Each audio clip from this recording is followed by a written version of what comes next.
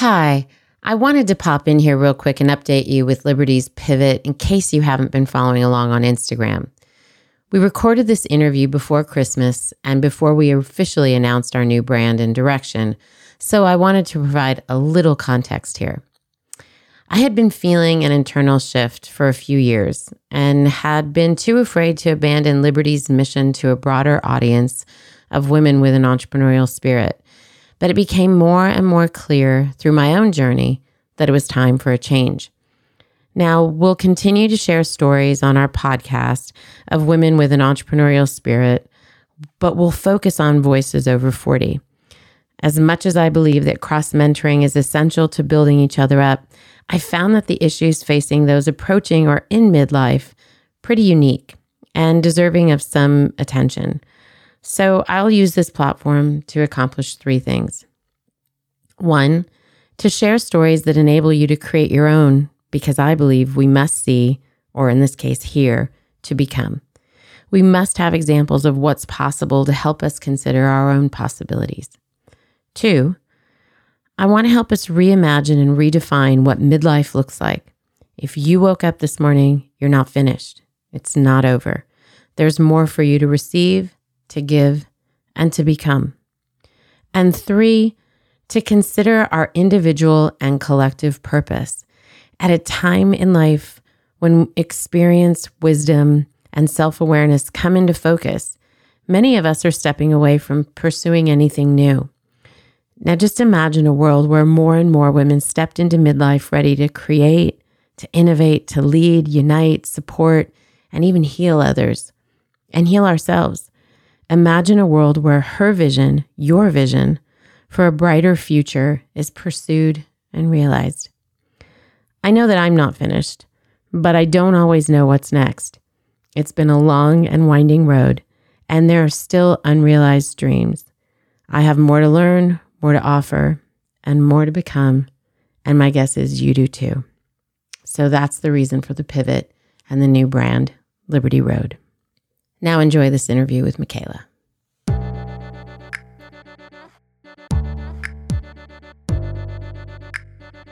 Pursuing your future doesn't end at 40.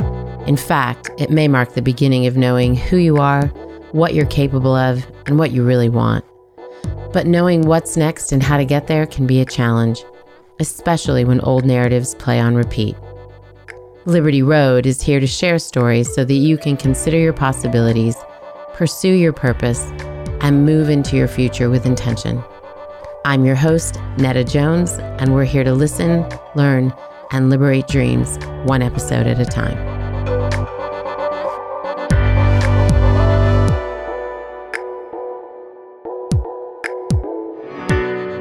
Well, hello, Liberty listeners. Welcome to another episode of Liberty for Her. Today, you guys have the distinct pleasure of listening to somebody that I've known actually for a very long time and that I've been able to watch her live into her calling. And we're going to talk a little bit more about that word and what it means and what she thinks it means. But it's such a special treat for me, and I know it's going to be a special treat for you. Welcome with me, Michaela O'Donnell. Welcome, Michaela. Thanks, Netta. You've been such a part of me getting here, so it's really special for me to be here with you today. Yeah, that means a lot to hear. I know there's a tribe of people that have come alongside you to do the important work that you've done, and I consider myself lucky to be even one of them for a brief time in your life. Having you on here as an expert, we're focusing on your book, which this is going to be on YouTube, so I can actually show it here. And I want you to talk about this book, Make Work Matter. What prompted you to write this? Yeah, Make Work Matter. The subtitle is Your Guide to Meaningful Work in a Changing World. And I have to be honest, Netta, I mean, this is mostly a book to myself, right? My younger self, all the career stuff I was trying to work out and didn't feel like I had tools a decade ago. Even some of the stuff that I've you and I have worked out, you as a business coach. It's like, how did I getting it all in one place? And then eventually I went and did some PhD work where I asked some questions through really specific lenses using specific research tools. So I had all this data. and, took that data and then tested it in my work at a graduate school. And so this book really is the compilation of all of that stuff. Okay, I had some questions as a person early on that were really hard to answer. I surprisingly started to spend my own work time getting pretty serious about trying to answer those questions and help others answer them too. And then the book is sort of an outpouring of that work. And tell us a little bit about the book as it pertains to faith, and we're going to get into kind of your background and why that was foundational for the book and the work that you're doing now. But why did you come at it from those two intersections, or from those two places where they intersect? Right. Why work and faith? Such an important question. And I think this can be something that it really means different things to different people. Mm-hmm. But what it's meant to me is, even as I was just talking about, like the questions I had and the wrestling I was doing, that felt like really deep work. It felt like really internal work. It felt like soul work. Yeah. And that then is something I want to put in conversation with faith, because faith frameworks are at their heart supposed to be that same kind of soul work stuff. And we don't always so obviously put work in, external paid kind of work into that soul category. But I think it is. And I think that there's some issues with that and some things to celebrate about that. But, I'm an entrepreneur by just kind of my DNA. That's how I'm built. It's who my parents are. So when I work in the world, it's an expression of me. I'm creating something, and whatever I do matters so much. So when things don't go well, it's very disappointing. Mm. When things do go well, it feels like, oh, this is an expression of everything I've been hoping for, and the whole spectrum in between. And that feels like soul work, and it feels like something I wanted to be able to develop some language and some frameworks about labeling it as such. We will get deeper into the conversation, but you talk about, towards the end of the book, about grieving. And it was really interesting for me to read that in context to my work, the work that I've done, the successes I've had, the failures I've had, many more lessons learned than celebrated successes. And so it was really interesting to understand from your context the import of grieving. So I'm excited to get into that part of your soul work. You're the executive director at the Fuller Dupree Center. What does that mean? What does that entail? And how is that kind of braided into the work that you did in the book? Yeah, great question. So I am the executive director of the Max Dupree Center for Leadership at Fuller Seminary. Fuller Seminary is a graduate school that historically trains pastors for service. Along the way, Fuller decided that psychology and sort of mental health was an important part of spirituality. And today it's a graduate institution that serves people who want to be counselors and psychologists and those who want to be in ministry in the broadest sense, right? Yeah. Sometimes pastors, but the world's really changed. So as part of that work at Fuller Seminary, we have a bunch of different centers, and I am the executive director of a center named after Max Dupree. Max Dupree was longtime CEO of Herman Miller, which is a furniture. Yeah, you know Herman Miller. Yes, someday when we get rich and famous, Netta, we'll buy the Eames lounge chair, the leatherback, the one that's $10,000. It's not exactly in my budget these days. I am sitting in. If I'm leaning over now, and you can see I'm sitting in an Aeron chair. And the goal of Herman Miller really is to make beautiful products that are good for people's bodies. And Max was the CEO of this family-started company for a long time. The thing about Max that's interesting and is the heart of the work that we're trying to do at the Dupree Center, he was the chair of the board at Fuller. He was CEO of Herman Miller. He was a granddad. And I never got to meet Max. He passed before I came into this role. But people would describe him as just like he was who he was wherever he was. And and living that kind of seamless life between the different spaces that you're in. He was a person of faith. Fuller Seminary is a place that teaches about Christian faith and theology. We're trying to help leaders do that, be who they are wherever they are, and live whole integrated lives. So this book is an expression of that work. Yeah. Oh, that's awesome. And how great that there could be that marriage, that you didn't have to take time away from the work that you were doing and the things that you cared about to write this book that was both for yourself and now for so many of us who are reading it. So let's get into your expertise and all the things that your research and the data from your research taught you about work and again, this idea of the importance of work. And one of the things that I think I've struggled with for a long time, and it's something that I think millennials have done a better job at marrying. I think I am squarely an Xer, and I think we were starting to hit on it. We were starting to we were cynical, we were grunge, right? We were all those things. And 90s. I think we were starting to question, like, where is the value? There was this rebellion against this yuppie kind of culture. Where is the value in the work that we're doing? And I was always sort of hell-bent on trying to marry this way of making a living, making my way through the world, but also doing something that mattered. And I've come full circle, and we'll talk about that in a sec. But do you think it's too much to ask that we lean into pursuing meaningful work? It almost creates this angst, and we have to create this work that matters to the world.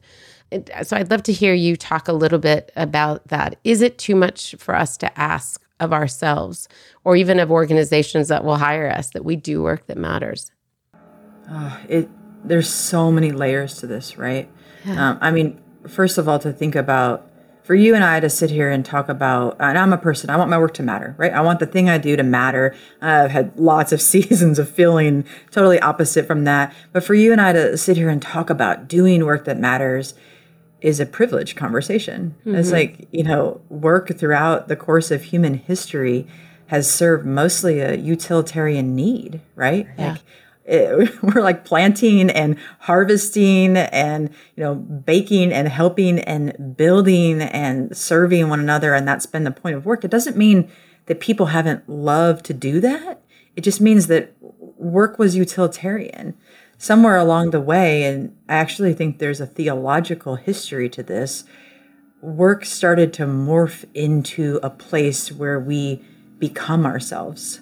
Right? And where we just, we learn about who we are, and we self-actualize, and, and therefore we all want it. And there's a really provocative writer. Have you heard of Derek Thompson? Mm-hmm. He writes for The Atlantic.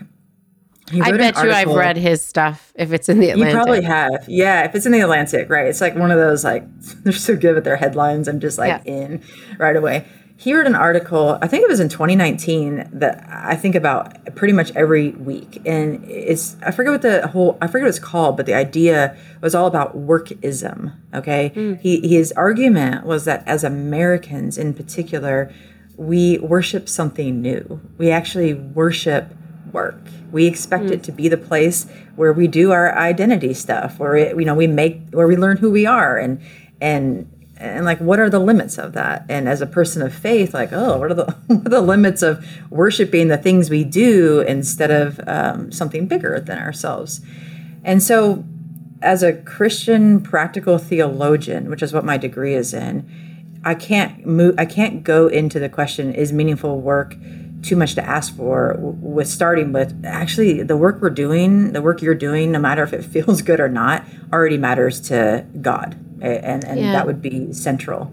And so the real question is it too much to ask for work that matters to us, or, as you said, to the world? And I think that's a place to spend quite a bit of time, like, and to really develop ongoing and healthy expectations. Meaning is something worth pursuing, but often, in my experience, I'd be interested to hear what you think, Netta, that meaning is found broken all the way down into very small kind of daily interactions and things, much more than the grand accomplishments or visions we set out to do. And I've made a lot of peace with the fact that, a lot of my work matters, whether I'm debriefing my kindergartner's day with her, or talking to my neighbor about something, or leading a staff meeting, when I'm thinking about it in small little increments. So is it too much to ask for work that matters? sort of depends on what we mean by work that matters. And if we're talking about the grandest, like sort of heroic versions of that, I want to take a deep breath and dig into it a bit. And if we're talking about that small kind of incremental stuff that stacks up to make a really meaningful life, I think that's worth doing and worth going after. Yeah, absolutely. I think that I had said I've come full circle on this, and I think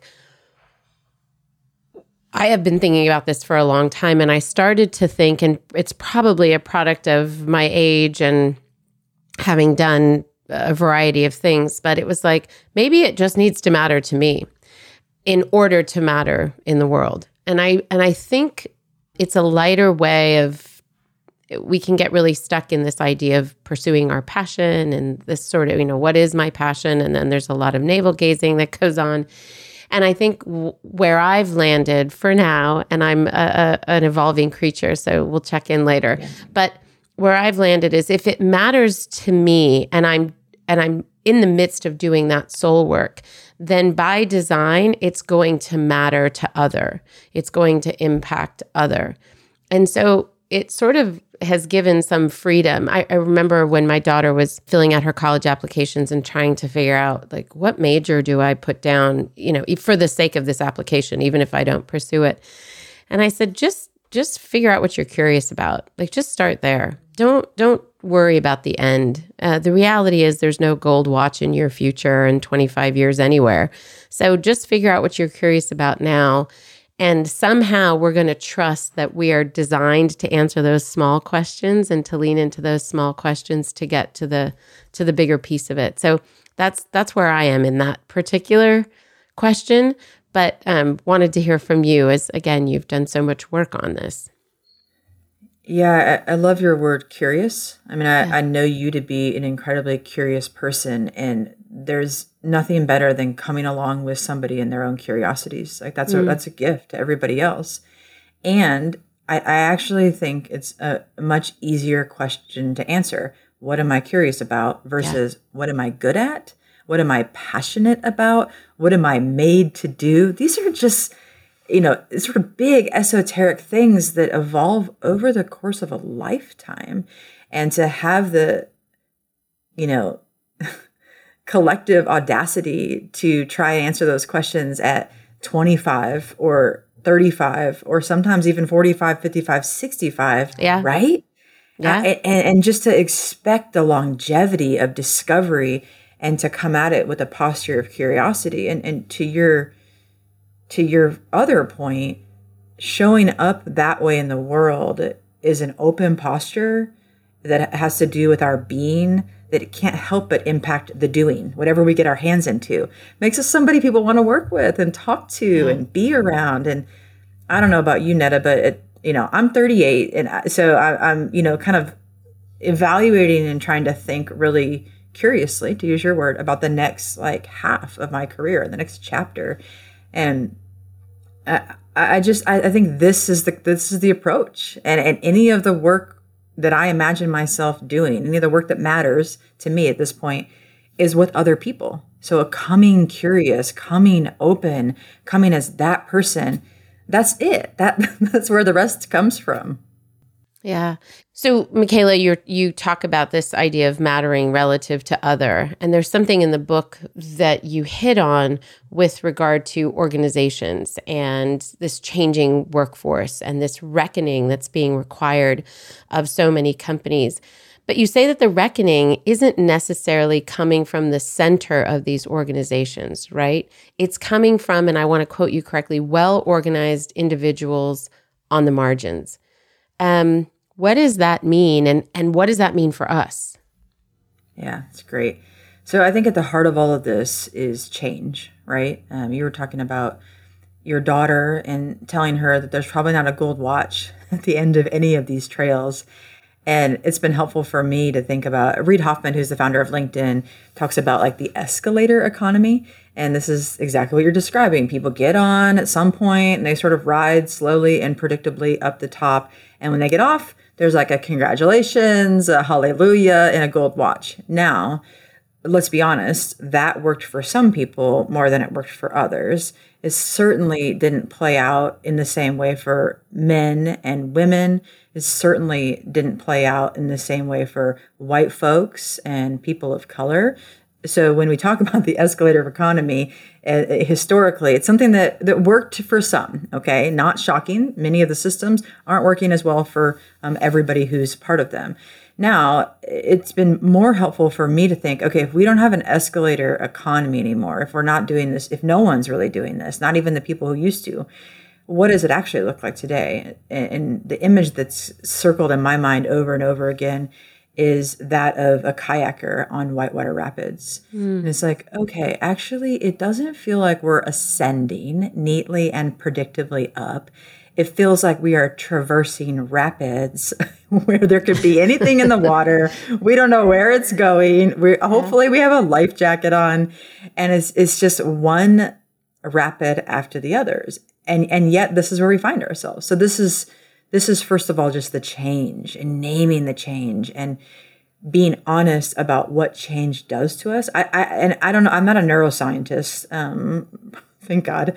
But I'm not a neuroscientist, but I would predict that our brains aren't really built to withstand this much change and to withstand the accelerating nature of the world. But the accelerating nature of the world is also giving us many, many gifts. One of those gifts is the dissemination of information, right? I give this very silly but simple analogy in the book about, 30 years ago, if I wanted to make banana bread, which I'm not actually a baker, but let's just say I want to make banana bread. 30 years ago, I probably would have gone to my mom, my grandma, or like a cookbook that's on my shelf. And today, if I wanted to bake banana bread, I throw it in Google, and within literally 1 second and met with 400,000 things, of which some algorithm has worked that the top page that I'm going to look at are actually all very interesting. And then I'm going to go and I'm going to make one of these things. And I'm like, ooh, but I want to combine it. Or, oh, but my mom makes it this way and I want to do this. And at the end of it, I can hashtag banana bread with my own creation. And anybody then looking at that hashtag on any given platform can make my banana bread. Okay, so why is this silly and simple example important? It's because with the dissemination of information and access to knowledge, we no longer have to just go the same well-worn paths through the world, right? We are no longer in an escalator economy. And when we talk about well-organized individuals on the margins, I'm talking about on the margins of power and organizational system. Folks are using tools that is simply embodied in the banana bread thing that I just talked about to actually awaken our collective consciousness to much more, right? And so then you get, events, and you get something, and I'm not an expert here, so I'll tread very lightly, but you get something like the murder of George Floyd, and collectively, would our conscience have been raised about that a decade ago or 15 years ago? Would that have led to riots? And now let's get back to work. Would it have led to a really immediate sense of doing even more pronounced diversity, equity, inclusion work in the workforce? I don't know. It probably wouldn't have something in Minneapolis. But today, very smart people who are smarter than me, are able to wield these different tools that come as a result of the same change that is accelerating and a lot to digest. And so like anything, that there's complication, there's grief, there's hope, and there's opportunity. And the last thing I'll say here is I've come to believe that the changing world of work is part grief and part hope. It's like grief for what is no longer, if you're someone who would have benefited from the no longer, and hope and possibility about what might be in this world that in many ways is being shattered wide open. Yeah. And I think for us, and part of why I thought it was so important to have you on, is our listeners are made up of entrepreneurs, innovators, creatives, wannabe entrepreneurs, soon to be, I should say, entrepreneurs. And to understand what we're grieving and what is being cracked open, the hope that's being cracked open, and how we access that hope and utilize it, and then sort of curate it for ourselves. To use your hashtag banana bread, it becomes Michaela's banana bread. but you were accessing all these other things that existed. And on one hand, it creates more noise in the world, and we have to find out how to stand out from that noise. On the other hand, it creates so much opportunity for us to find these, small networks of like-minded people who hopefully aren't just living in bubbles, but are challenging one another. And no matter what, whether it's through their service or their product, whatever the case might be. So I loved this idea that we are in a time where the individual is the disruptor. The individual has that power. And I love that you talk about that, like the baton has somewhat been passed. So then that leads us to this place where, and we hit on it a little bit earlier and even in my introduction, of this idea of calling. So here I am, free to be me. So now I have to decide who me is and what does me have to offer the world. And a lot of us have grown up with this idea that we just find our calling, that there's this thing, this sort of true north, that if we would be led in that direction. Created, I think, a lot of angst for many of us, and a lot of, instead of doing soul work, we just keep hitting our head against the same not north wall. So talk to me about your definition of calling, and then maybe share with us some of those dysfunctions around how we value or evaluate what our calling is. Yeah, thank you. Calling is one of those words that's people either get super excited about or they're like, I got a lot of baggage there. And it's just what you said. It's so true. And I think I'm on like a one-woman mission to liberate people, to use your word, liberty, from some of the unhelpful jargon that's been associated with Christianese words that really limit a more complex thing and a more helpful thing.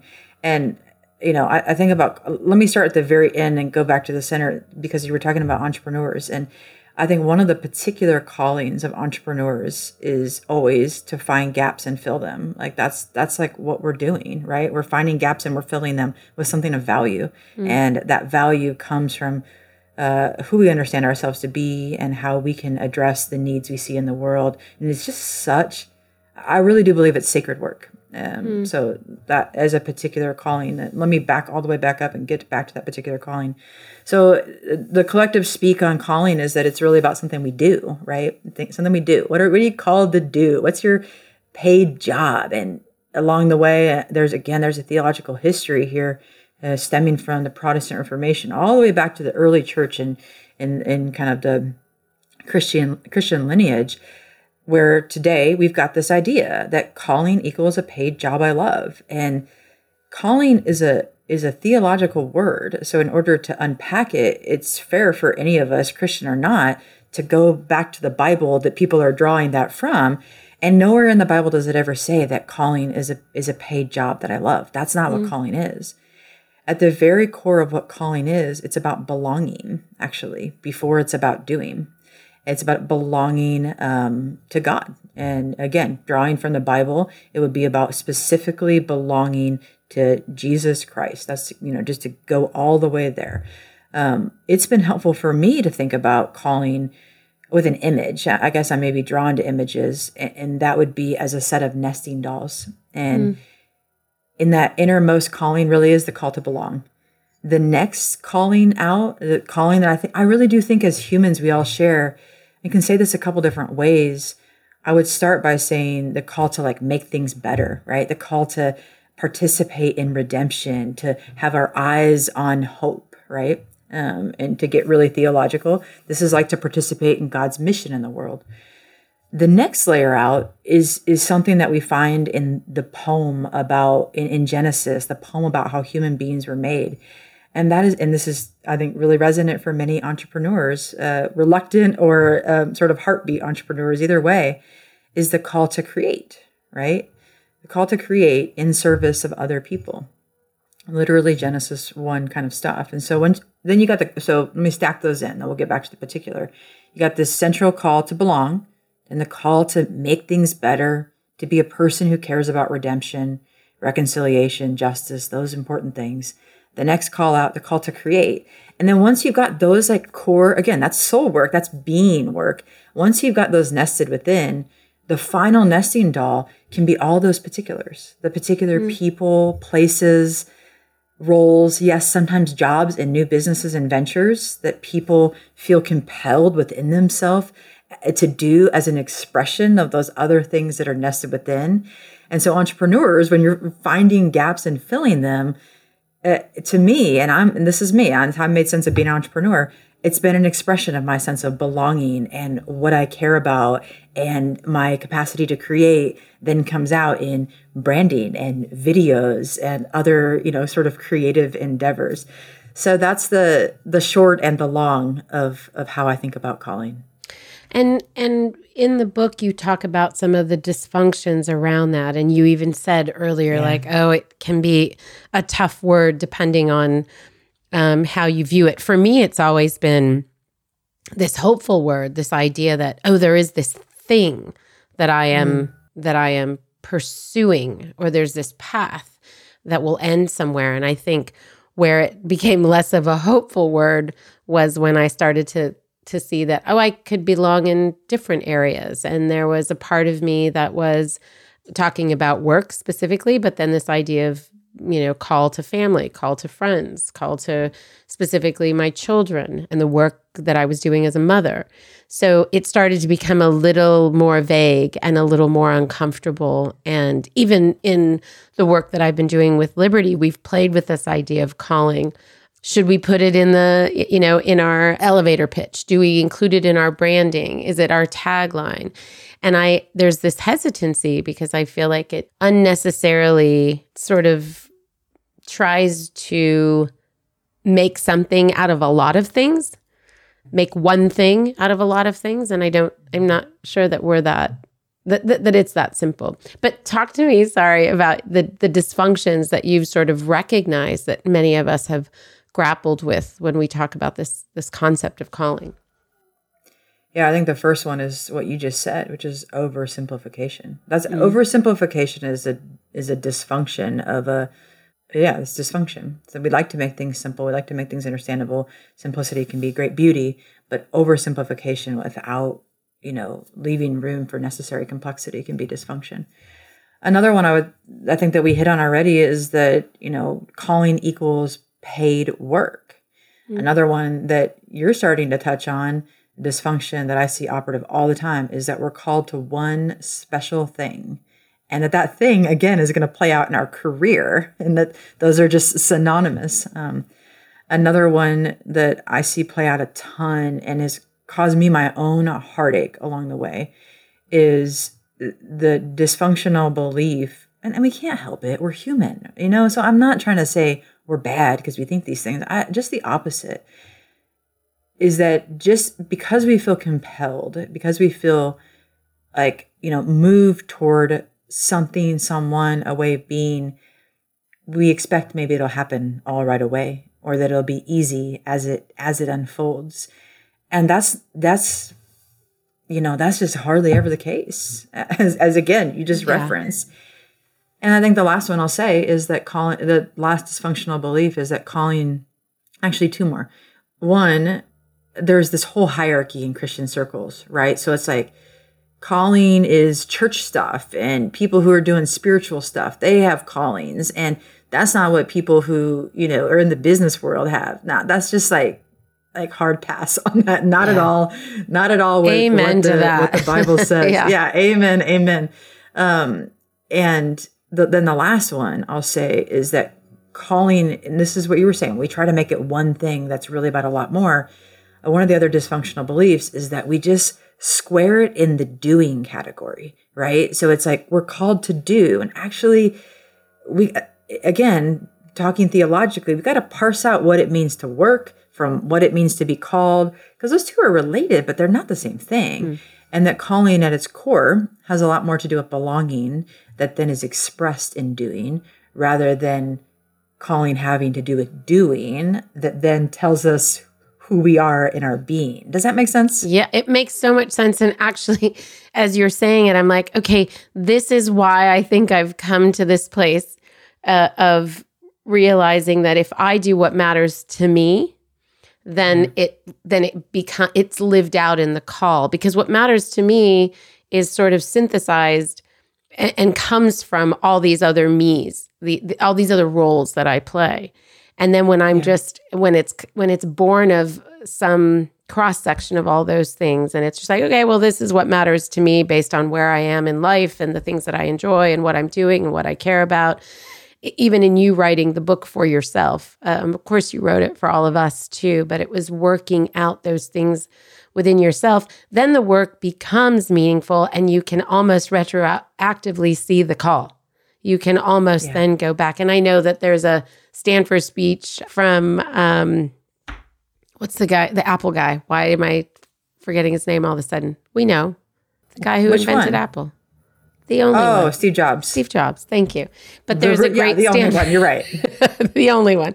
But there's a great Stanford speech that he gives, and he talks about being able to connect the dots retroactively, like being able to be in the future and look back. And I think that it's interesting to think about calling even in that context, that when we just don't pursue the call, right, but pursue all these other little things, that the call starts to get shaken out, and that sense of belonging and that sense of creativity and all those things can be born of that. You talk about in the book something that I find is interesting, and I think for our listeners that are probably older than me, because I think, again, I was in the beginning of things starting to shift a little bit, but you talk about a static versus a dynamic career path. And I think I was, amongst many of my friends, an outlier, not a pioneer. I'm careful to say that. There are many, many women on the backs and the shoulders that I ride and rise up as a result of. But there are definitely fewer women that I think talked about entrepreneurship as I was coming of age. And now that seems to be an option. It's something we discuss. It's on the table. Is that a part of what you're talking about when you talk about this static versus this dynamic career path, or is it, or did I get it wrong altogether? No, first of all, you're always right, Netta. That's just if ever come tell my kids that question. I will. I'm going to call them and tell them that. Yeah, just the idea that for us as individuals, and then the lanes via which we have to choose from. So on both layers, like nothing's static anymore. This is back to escalator versus whitewater rapids.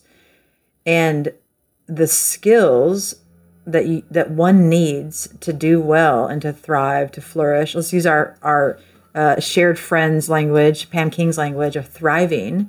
If one wants to thrive in this changing world of work, like knowing how to exist in that dynamic nature is the core skill, which is really a skill of dealing with change and being able to anticipate and find gaps and fill them. So enter the age of the entrepreneurs, not to mention all of the sort of technical things at our disposal that we referenced a little bit earlier. And, that can be kind of a daunting thing. Like, oh my goodness, I wish somebody would just hand me a playbook and I could just do that. And it can also be exhilarating. Oftentimes it's both at exactly the same time, right? Like, please hand me a playbook, and nobody ever hand me a playbook. I just want to do this my way. It's, one of the things that's interesting is it just brings up so regularly the what's next. When we're talking about dynamic career paths, what's next comes up over and over. We're always reinventing. We're always iterating. We're, constant improvement. And I am a believer in something that you touched on a little bit ago, Netta, which is that any sense of what's next, let's call this discernment, or using another Christian word, but I think broadly speaking, discernment is just trying to figure out what to do, right? And tapping within and tapping into the depth of resources to try to figure out what's next starts with reflection about what's been. And one of the exercises that I have people do a lot is I actually have them draw what I call a road of calling. I'm like, draw it out. You're going to draw it out. It might be windy. There might be cliffs at certain points. And you're actually going to go back and map what's already been and trace the dynamic nature. And that right there starts to unlock so much, because you see patterns. You see whoa, I didn't even realize those two things were linked, or wow, that person shows up in my road every time I feel really, stuck, or I feel really grateful. And that starts to be a way to think about this idea of calling, work, and or dynamic career paths as much more of a day by day on the way sort of reality than a let me do my 17-year strategic plan that probably isn't going to pan out as we plan anyway, because the world's moving so fast, right? Yeah.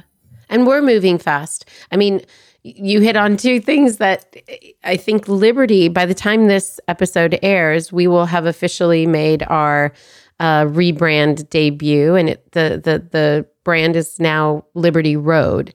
And it's what you're talking about is exactly why I wanted to rename it, was because as I was interviewing people, I would say close to 50%, let's call it. I should probably go back and double check the data there, but would say it was a winding road. It was a long path. It was a difficult road. It was a difficult path. They would somehow reference this idea of getting from A to B. And then we have a family motto that's somewhat of a joke, because everybody in our family, with the exception of my sister who's finishing her PhD work, but we're all entrepreneurs. And the family motto is nothing ventured, nothing ventured. That it's really about this idea of the road, the path, the thing that enables you to become the person that you need to become. That's really where the value is. Sure, we would love to have economic freedom at the end of it. We would love to be able to, not only for ourselves, but even for the people that work for us. So I like this idea of this dynamic path. The other thing is we change. Liberty Road is now focused on really women over 40. And that's because I changed, and who I wanted to impact changed, and the space that I felt that needed more voices and more specific teachings or terminology or access, all these things, was this idea of, we get it. Millennials are awesome at entrepreneurship. But when I walk into those spaces, I'm usually invited as a panelist or a speaker. Nobody thinks I'm actually a guest. And, or I'm there to pick up my daughter. I don't know. But I found that no, we need these. We're living longer. We're curious deep into our 70s and 80s. Why is it that we sort of, by 40, we're supposed to be there, we've arrived? We haven't. There's so much more ahead of us. And so the dynamic part for me isn't just the world changing, it's me changing and evolving and wanting to address other people who are changing and evolving in that space. So I feel like your words give freedom to a lot of people who are like, oh, this is as it's supposed to be, versus I'm back to the drawing board again. So thanks for that. Yeah, I mean, you're so wise. I actually got this image in my mind. I don't know where I picked this up. Maybe it was you, Netta. Maybe it was something I listened to from you. But it's like the image is a pool scene, and you've got 3 sets of women in this pool scene, and the women in their 20s, they're sunbathing, and they're looking at the women in the 30s who are there, who are running after small kids and haven't taken a shower in 6 days. And you get this contrast between these women in their 20s and their women in their 30s. But all of a sudden, I think it was a short story. I literally can't remember. But I'm making up my own stuff. I love it. It wasn't me, and I love it. Keep going. Okay. All right. But then it pans up. It pans up to a group of women in their 40s. And it's these are women who are in many ways doing exactly what you're describing, which is getting to know themselves in a way that can only happen with age and maturity, and aren't quite in the same way running around after the same chaotic things in life, and are certainly past the I'm just here to sunbathe and indulge and this day that I woke up at 11 a.m. And I kid you not, I'm 38, and I've been thinking, I wonder if my favorite decade until I get to my 50s will be my 40s. And even in our work at the Dupree Center, Netta, we have an entire product that we developed, and we call it the Road Ahead. And it came because of exactly what we're talking about here. People like, oh, why am I having to start over again? Why is this whatever? And many times in those groups, I have found myself as the youngest person in the room, because I believe that something happens, and maybe it's at 40 plus, I'm not sure, where you finally have enough tools to start to make sense of all that's been, and the depth and the value of what you bring to the world is so, so rich. So I'm very much looking forward to my 40s. And I think you're hitting on something critical. And I am thrilled for the rebrand of Liberty Road. Also, I think of the Beatles. So how can that not be an awesome association? Right. Well, I think Liberty for her, we came out all guns blazing when we it was all about liberty. And then it was like, oh, we need a URL. And of course, liberty is 200 million things. So liberty for her. And I think we've sort of been misunderstood as some sort of political group at times. I knew there was a rebrand ahead, but I wasn't sure when and why. And this one just sort of organically came. So I want to talk about, and we hit on it a little bit in the beginning, but this idea of, entrepreneurs hear all the time that you've got to be risk tolerant. We hear all the time that make mistakes, go ahead, go for it. They're all learning opportunities. But you, and I don't know if this is you that sort of tagged this, but this idea of resilience and resurrection. And I was like, oh my gosh, what is that? I mean, as I was reading it in the book, I was like, more. I want more of this. Tell our listeners a little bit about what this means. And I also want to say, for those of you who are listening who don't have that Christian context, I want you to keep listening, because the things that Michaela is sharing with us, is offering us, I think it's food for all of us. It's not food for people who are familiar with a particular language or a particular doctrine. It's something that we can all take in. So stay with us as she goes into this, and as I, as we talk about things that seem more comfortable in a Christian context, I think that these are truths, regardless of where you come from. So I needed to say that as you go into this particular section. But tell us what you mean by that resilience and resurrection. Yeah, I'm glad you said that. And I would just add that, in Christian theology, resurrection can have both a capital R, talking about an event, and also a small r, which is something that is just really applicable all the time. Okay, so to talk about this, I'm going to back up one step, and that is to some of the research I did.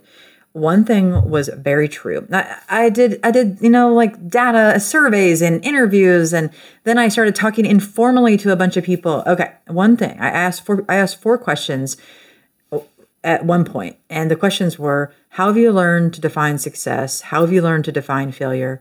What practices have moved you towards success? What practices have helped you deal with failure? I'm asking these questions to entrepreneurs, people with sort of, moral and faith frameworks.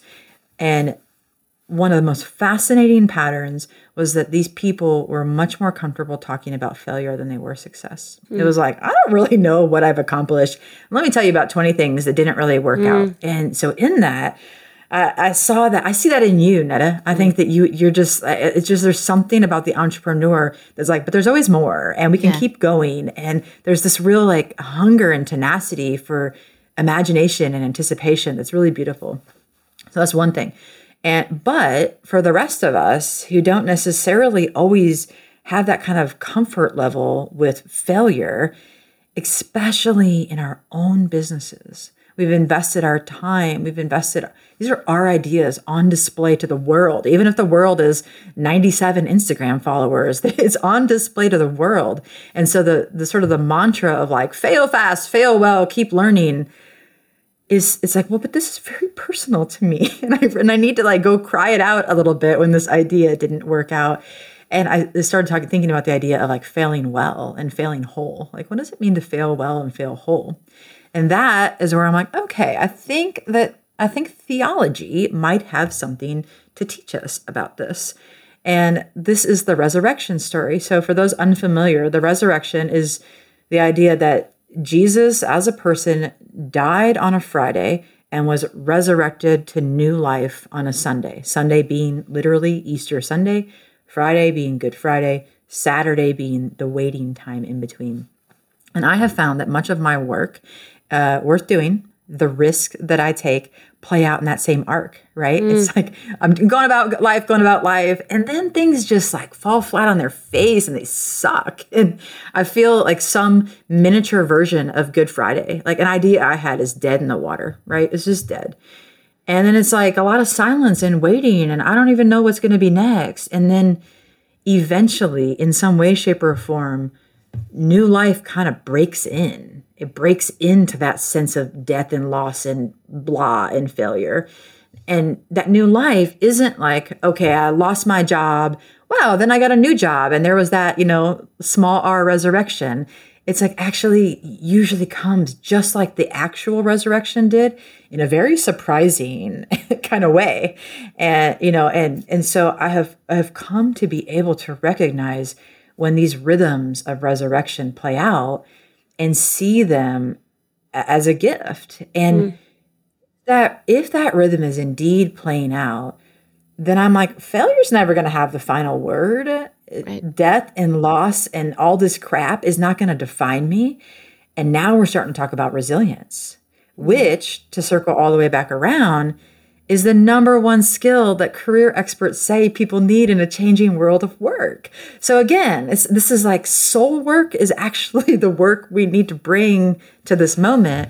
But that's how I get from risk to failure to resurrection back to resilience. Love it. In all this. Love it. I feel like we could drop the mic right there. It's so good. And so, again, there's so much hope in it because it gives us these opportunities to just be human and kind of go for it. And we tend to think that, we put all of our eggs in one basket and it's like, this has to work. And it's like, it actually doesn't have to work. And whatever you learn along the way will lead you to whatever's next. But this context that you provide, I think, is super helpful.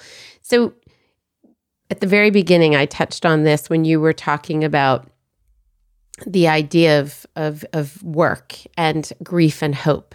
And you sort of summarized it as these two things. And I loved this chapter that you dedicated or introduced. I think it's chapter 7, this idea of grief. Tell us a little bit about what you mean by that relative to our work. Most of us hear that and we think of the death of a person that we loved, right? But what do you mean when you talk about grieving with regard to our work, and why does that matter that we grieve? And I'll let you take it from there. Yeah, it's so good. Grief. I think it's a nice kind of add on to what we were just talking about. I don't know that a lot of, HR experts, maybe I'm wrong. Maybe I'm selling HR experts short, but grief is not usually like a work topic, exactly as you said. It's like, okay, we're talking about, relationships and people we love. I don't know about you, Netta, but it turns out like I've got a lot of feelings about my work. And as somebody who creates and offers those creations in their various forms, whether it's a 6-week cohort or a business or this book I just wrote, it's like I'm offering them to the world. There's always hope. There's always imagination. And in some form, I've got expectations attached to how I think that's going to play out. And I don't know. And I'm pretty strategic, honestly. Not as strategic. You are. I know you was being very strategic. Yeah. But I maybe I'm like a junior strategist in your league, and I don't know if things have ever played out quite as I expected them ever in my entire, it's like, yeah, you can predict and you can hope and you can maneuver. So inevitably there's a gap between what happened and what you thought would happen. And there's a bit of cognitive dissonance there. And there's a bit of needing to pay attention and needing to grieve. And why pay attention? Well, because it's happening to us, it's happening. So it's not just about because we need to learn and make our next product better and, add more value to the world. It's not just about being agents of productivity. It's because it's happening to us. And so we should make sense of it. And that's worth it. That's worth doing. And that is making sense of what's happening to us is work that matters. And to talk about internal work that matters. Yeah. And one of the last thing I'll say on this is that the reason why I think it's important now more than ever is that we are mostly judging ourselves by our lived experience and this gap in expectations, while at the exact same time, we're judging others by slivers of exposure we have to what's happening with them, right? So I see you on social media and I'm like, oh, Netta's just killing it. And I feel super happy for you and sort of, distraught about how I'm not where you are, And so we have all this comparison stuff that happens. There's opportunities for that all the time. So again, that's happening to us. So we have to grieve it, because if we don't grieve it, it becomes something else that is damaging. And we're not people who are positioned to thrive and flourish and walk through the world as curious human beings, right? Yeah. Yeah. And I think don't answer this prematurely, but we've changed. I used to ask everybody at the end of the podcast, what does liberty mean to you? Because that's the name of the podcast, and all of the things we do are around this idea of liberating a dream, liberating this venture. But what I realized is it's really this idea about liberating yourself. So I've changed the question a little bit to say, how has your work liberated you? So again, don't answer, because you're going to answer this at the end. But I think that's a little bit about what you're talking about here, and the idea of grieving and what that does for us and to us, not just to make a better product, to your point. I loved you talked in the book about stories and the importance of stories. And I was like, yes, because that's what I love about the work that I do right now. This podcast is we're telling stories to inspire new stories, to help people sort of see what's possible for them. Why do you think stories are so important, and why did you dedicate a part of the book to the idea that it's important that we tell stories and that they help to transform our work? Yeah, so good. I mean, I could have probably written an entire book just on stories. That's how important they are, right? And I think the work that you're doing is critical for many reasons, this included. So thank you for being a champion of stories and for helping us learn and step into our own stories in the particular way that you do. This is how we make sense of ourselves, right? It's not just how we're inspired and how we imagine, though those things are very much true, but we are inspired and we imagine, because when I hear your story, there's a part of my brain, this thing that happens, it's called sympathetic identification, in which we actually sort of identify with you, right? And we find points to identify. Now, here's the kicker. Sympathetic identification, which is critical in film and really any other narrative arc that would take you from someone's got something that they've got to discover or journey through. They've got a road, right, that they've got to walk. Sympathetic identification doesn't happen with like the happies. It doesn't happen with the things that have all gone wonderful. It happens in conflict. When I hear you say, oh yeah, like, I needed to rebrand, I'm like, oh yeah, like I've been there. Even more than it's like, you're like, oh, I'm so awesome at these 5 things. When I hear that, the same part of me is like, yeah, I'd like to be awesome, but I don't think, oh, I've been there. There's just a different thing that happens in our brain. So the stories are just critical, immersing ourselves in them, learning to tell our own story, which I think is the road work that you're hitting on, even the stuff we're doing at the Dupree Center. It's critical. And I also think the caution there is in both being brave in how we do that, right?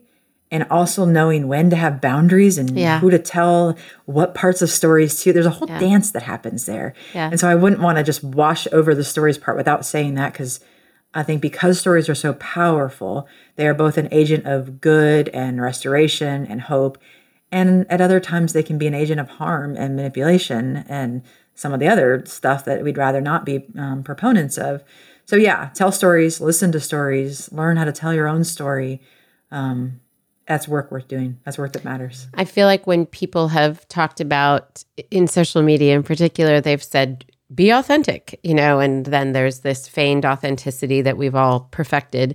A better explanation would have been exactly what you just said, like learning how to tell our own stories and telling our stories in order to empower other people, not in order to draw the attention to ourselves, and not in a, it's great to be proud of yourself and proud of your story and able to share it, not in a self-loathing sort of way, but in a way that's meaningful for other people, and then also commensurate with the relationship on the other side. Like if you're not intimate with those people, then don't tell intimate details. I mean, try and make them, and I think even when we talk about intimacy and storytelling, there's this continuum of how do I tell a story that's an intimate part of me, that's something that I can share that will empower others, versus an intimate part of me that's mine, that's sacred and precious to me, or the few other people that might know them.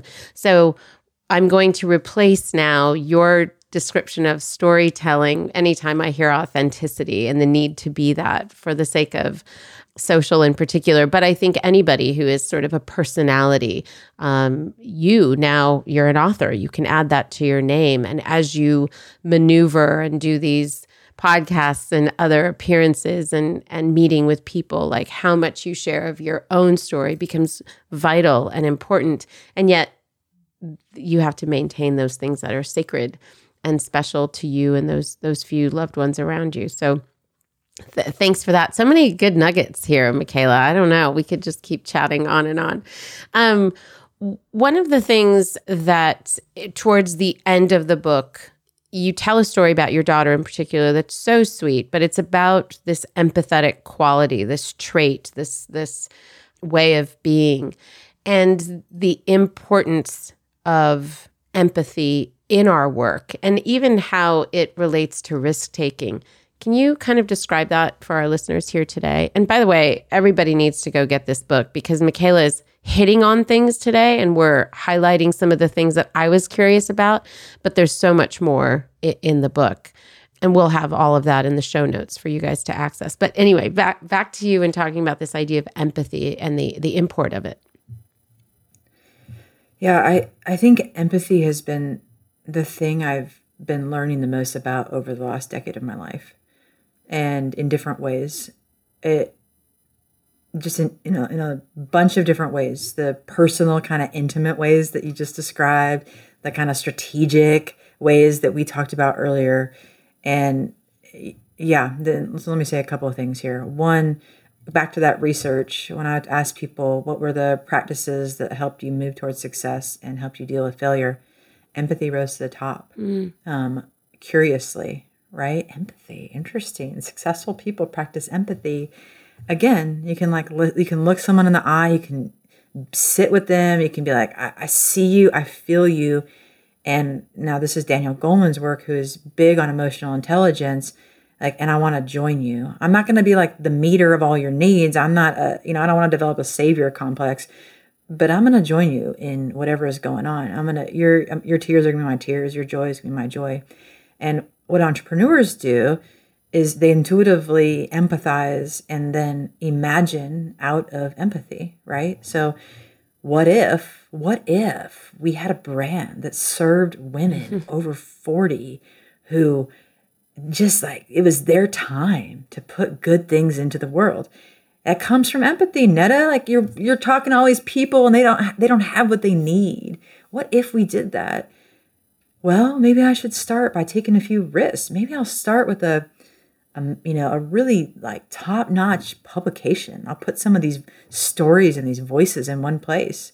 Okay, I'm going to learn what I'm going to learn about publication, and now I'm going to move on to podcasting and community building and and then I'm learning more from that risk-taking and the experiments and the things that are going well and aren't.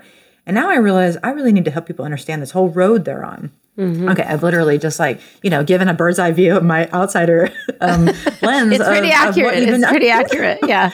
Of what you've been doing the last couple of years. And I really do believe that work worth doing, work that matters, is almost always rooted in empathy. And the reason this matters so much for the folks listening today is that this is a skill often gendered in society to be a woman's skill, and therefore gendered in society not to be a work skill and not to be it's no, that's a touchy-feely thing. That's not a thing we do at work.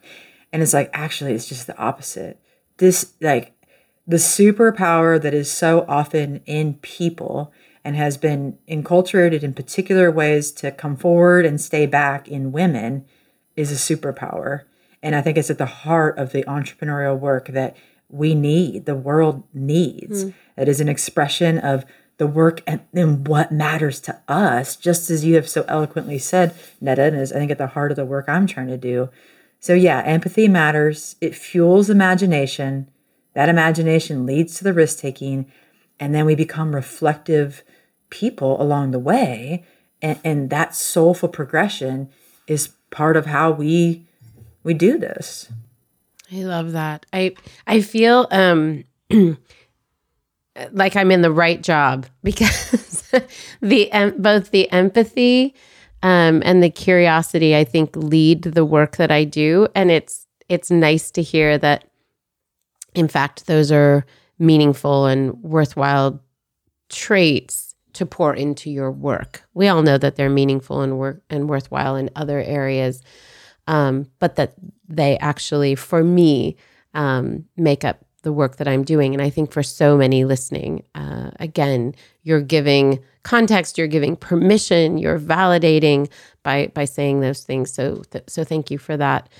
And of course, we can't let you go without asking the question that I brought up earlier. What is it that writing this book specifically has done to liberate you? That's such a good question. Thanks for asking it. I'm an Enneagram 7. I don't know if you're an Enneagram person at all, Netta, I am. But I'm an Enneagram 7. What's your number? I'm a 3. 3. Yeah. Okay. I was thinking you're a 3. I'm usually pegged as a 3, but I'm not a 3. Yeah. I'm surprised to hear you're a 7. Yeah. Yeah. As an Enneagram 7, I don't like pain. Like it's just like, I just don't like pain. I avoid it. And I spend the work of my life and my professional life to reckon with pain. And part of pain comes in vulnerability. It comes in being vulnerable, expressing emotions. I do those with people I really trust and love. And it's also harder for me to do in a wider way. And yet that was the invitation of this book. That was what was compelling me. And it felt like that was the work I was supposed to do. So I did it. And I have been very liberated through kind of opening those doors and letting myself feel all the feels and, just get in there and realize that pain, just like failure, doesn't have the final word. So it's been liberating in that way. Well, you have liberated us in this time together. And I know so many will continue to be liberated by the work that you've done in the book and the work that you continue to do at the Debris Center and all the other things that are associated with the work that you're doing and the things that you have sort of put your mark on. There is something sort of profound and curious and empathetic about the work that you're doing. And it's an honor to spend this time with you. Thank you so much for making time for us. And it's been a treat for me. I feel like I've been able to catch up a little bit with you. So thanks for that. Liberty listeners, please go to the show notes and check out. We'll have all of Michaela's handles as well as a link to grab a copy of the book for yourself. Thanks, Michaela. Oh, thanks so much for having me, Netta. This has been really, really fun. Oh, good. I'm glad. All right, Liberty listeners, we will get you guys next week. So talk to you then. Bye.